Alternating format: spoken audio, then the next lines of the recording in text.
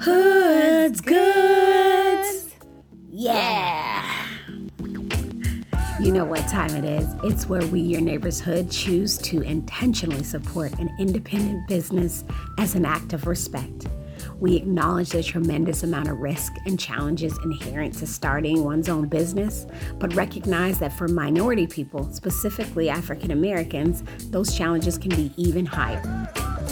So we invite you to join us in celebrating this month's Hood's Goods.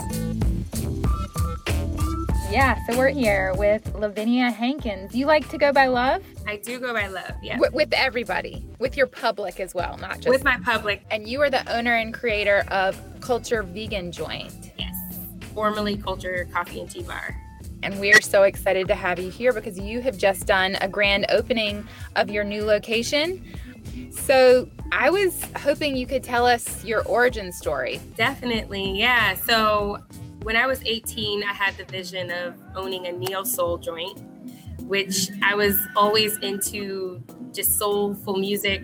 I grew up with jazz music. I grew up with Sade's, and I grew up with just a lot of the old soul music that I was into. It's like, I want to open a neo-soul cafe, where the artist is in the background and you got spoken word and you got speakeasy vibes. And that was the first thought at 18. And then I started to travel, and it kind of morphed into coffee shops. I've been drinking coffee since I was 10, and it just kind of morphed into visiting local coffee shops across the country, and then into Cuba and Puerto Rico. And I'm like, I got to get into coffee. Third wave coffee joints, they have so much culture. I said, I want to do that. At the time, I owned a catering company, and I was ready to get out of the late nights of food, and it wasn't really working out for me. So I talked to a friend who owned a commercial kitchen, and she was like, so what are you going to do next? And I'm like, I think I want to get into coffee. Next thing you know, I have an apprenticeship with the guy for about a year. He teaches me coffee. He teaches me the business. And at the time I was at ODU. I was just about to graduate, and I met the owner of Utopia Finney, Raisa Islam, and I started doing coffee meetups at her space, and it morphed into her asking me what I was going to do. And I was like, I'm going to open a coffee shop. And I had the plan down. I didn't have the money. I didn't know how I was going to do it, but it was going to happen. She's like, well, I have this studio that I've been wanting to rent out, and I've imagined a cafe there. So what do you think? And she showed it to me, and that was all she wrote for the first spot. And so we incubated there for about 2 years. And then right when the pandemic hit, I took a break. I said, you know what? I think it's time to recalibrate. It's time to figure out what our next growth opportunity is going to be. And we ran into someone else. I was like, what are you doing with your donut shop? And then she said, I don't know what to do with that place. I said, I'll take it off your hands. And that's all she wrote. What stuck with me is she says, I've been drinking coffee since I was 10. And yet you're so mellow. Yeah. You're so chill for a coffee drinker. So I guess it's okay. I get into my crackhead mode every now and then. I'm like, I need some coffee. I remember my dad used to give us taste of beer and, a little alcohol, a little wine here and there when I was a kid. Mm-hmm. And I grew up eventually not liking really drinking alcohol, really drinking beer or anything like that. But I have an appreciation for it. And I feel that way with coffee. So if you were to put your vibe into a playlist, what would be your top 3 songs of the vibe of your shop? All right. Definitely Erykah Badu. Mm-hmm. Sade. Mm-hmm. And this last one's a little tough. It's probably no lyrics. It's probably like lo-fi. Oh, yeah. I love some lo-fi. Fun fact, my husband, before he was my husband, when I was hunting him, only played Erykah Badu in his car. And I think it was like a big part of why I was falling for him. It's just kind of unexpected if you ever meet my husband. I'm over here tripping like, what? So culture, first of all, when you read our name, your brain automatically puts the vowels in there for you, which is nice. So I felt comfortable taking the vowels out and being like, let's mix this up a little bit. Let's make it a little bit more modern. Culture. So our version of culture now, culture is about the individual, because each of us brings a certain experience in our interactions with others. We bring our own traditions, we bring our own rituals, we bring our own tastes, and we bring our own flavor to these interactions with people, our own perspectives, our own twist on culture that exists, That's the vibe we want to create. That's the environment we want to create, is that each individual shines because they bring their own version of themselves. And that's really what it's all about, is what are you sharing about yourself? How can we make you exotic amongst the crowd? And each person in that crowd is exotic. And I love that. That's the idea. And as you said, flavor, we've gotten, I don't know how many minutes in, and we haven't even mentioned the waffles. And the waffles are so good. The waffles feel like you're hugging me. Dang, those are some good waffles. What you put in them things, girl? Yeah. Well, lots of love. That's right. Our waffles, actually, it was a pancake recipe that I had trial and errored for like a year. I could not get a vegan pancake down, and I love pancakes, One day at the shop, I was like, I gotta have a token item, man. So got a waffle iron, and I put that pancake batter in that waffle iron, and ta-da, it turned into just like this amazing waffle that I was like, the world needs this. Then I started to get bored with just the plain waffle and some fruit or whatever. So we started mixing it up. And then we started encouraging customers to mix it up. Like, hey, what do you want on this waffle? We had created this basil sauce that people started requesting, and the waffles just morphed into our key item. And people love them. We have to have a date there. I know. So often people say, just feeling your energy, they say that creative children have to survive childhood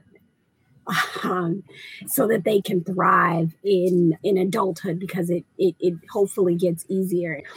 So what kept you creative? Yeah, there's a person. My dad, I consider myself to have grown up in kind of a chaotic household. There were 3 kids, both parents. I had other siblings, older siblings. So my mom had 2 generations of kids, and I was a part of the younger one. So we had a pretty big family. And somehow the person who was always the most calm and level-headed and the most creative and, kind of always in his zone was my dad. And he loved to fish. He loved to do woodwork. He loved to cook. My dad loved to cook. He worked in Italian restaurants throughout his youth, and he's always just been in the kitchen throughout my childhood. And so I started to get into it. And then my dad started calling home before work and saying, hey, can you have Vini make that spaghetti she made last week? He started requesting me. And so I'm like, okay, I got you. I'll go ahead and cook dinner tonight. And so my dad really kind of inspired that, and I admire him because not only was he representative of that creative side, and he really promoted it in me, but he was also very altruistic, and he really exuded just unconditional love into the world, into people. And I used to call it Jesus wine, but my dad used to make wine at home. And I don't know how legal it was, but he would make wine at home. And I would just sit there and watch the process, and I'd be like, Dad, what are you doing? Like, you ain't here. You're about to get these folks drunk.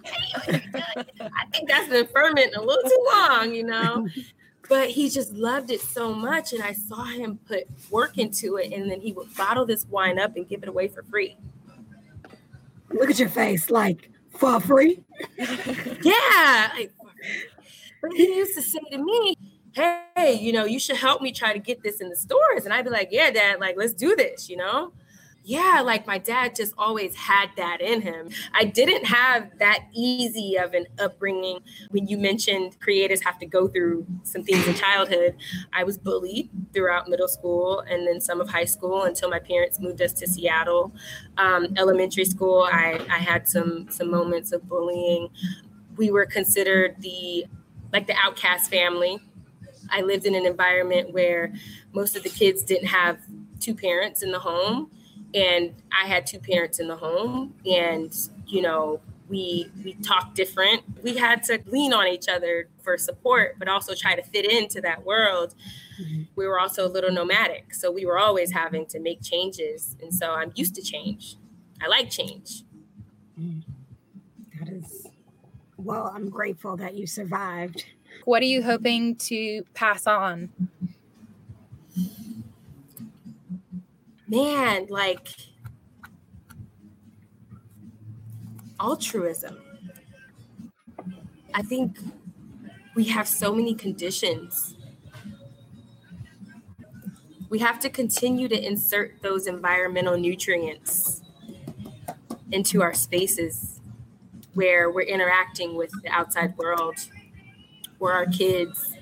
We have to continue to mold the environment. And I won't say that I've always been the best at that, but I could say that my spiritual evolution has brought me to the point where the legacy that I want to create is the one that I thought was before. And that was just being as generous and just being loving and just spreading love and spreading harmony and spreading good vibes and, trying to take care of my environment and myself.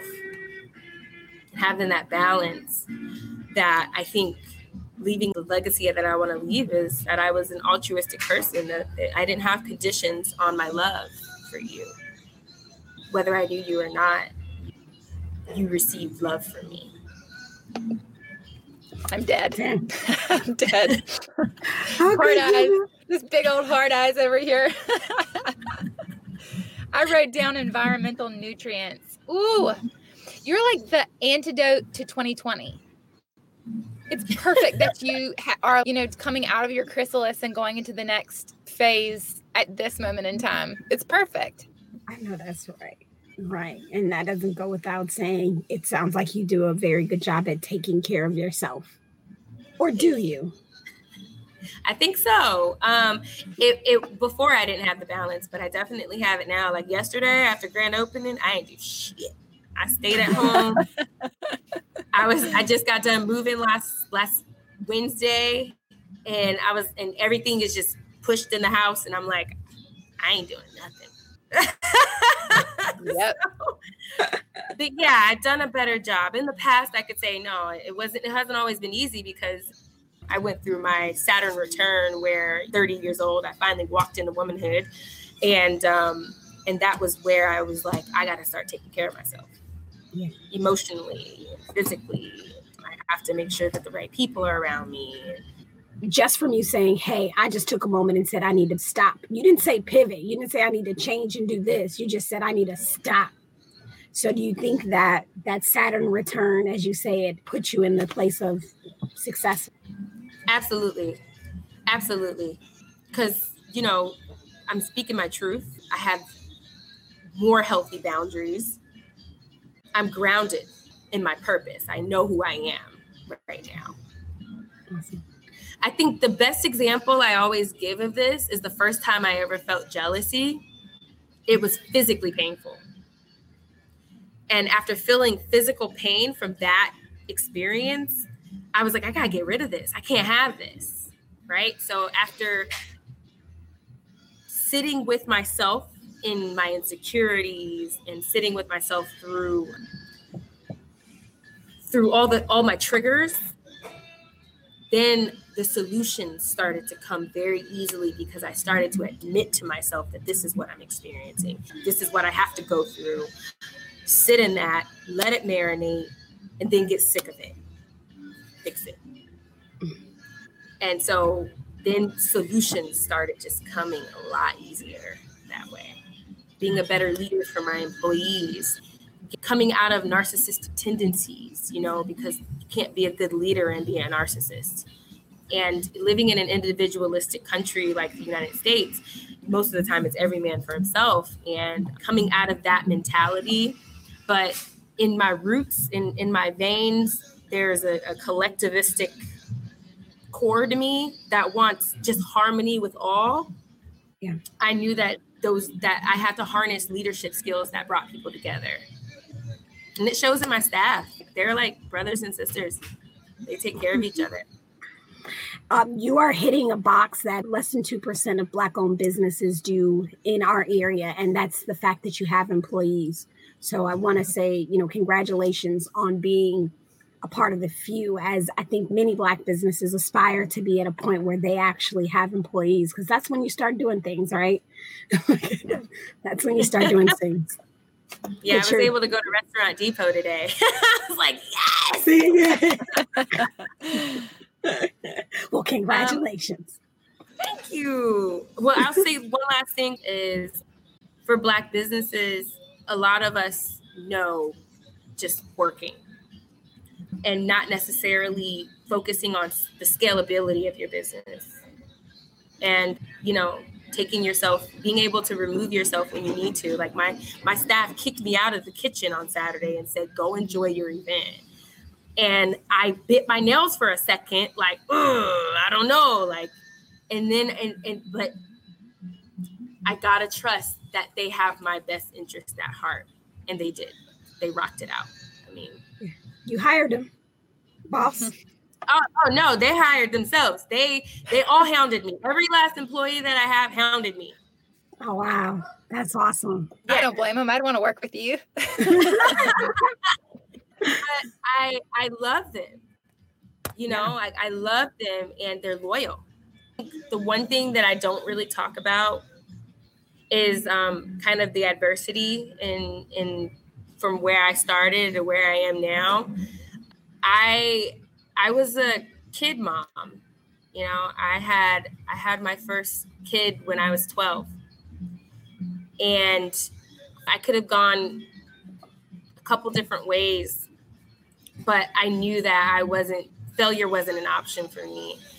And if I wasn't going to be wildly successful, I was at least going to be sane. And I wasn't going to let any of those adversities take me down. A lot of people don't know that about me, is that I was a kid mom. So that's probably a huge takeaway. I was about to tear up. I know, bowing down. Listen, because we put expectations and we put this lens on when we hear those sorts of things. Sorry, I really am getting emotional. We put this lens on when we hear those sorts of things about who you're destined to be because of a choice. And I think it's beautiful that you defied this set standard for you as a young Black mother, because we have to put that lens on that. Just if I'm being honest, because, you don't see on Teen Mom, you don't see a lot of chocolate girls, because teen pregnancy isn't glorified in that way in our community. There's always a set standard, and to be able to monetize that is so wild to me. However, I just want to say I want to express gratitude for you and that truth, because I can understand how you could, you've probably been judged enough from people, but look at the plate that you have designed. So thank you for your tapas of experiences.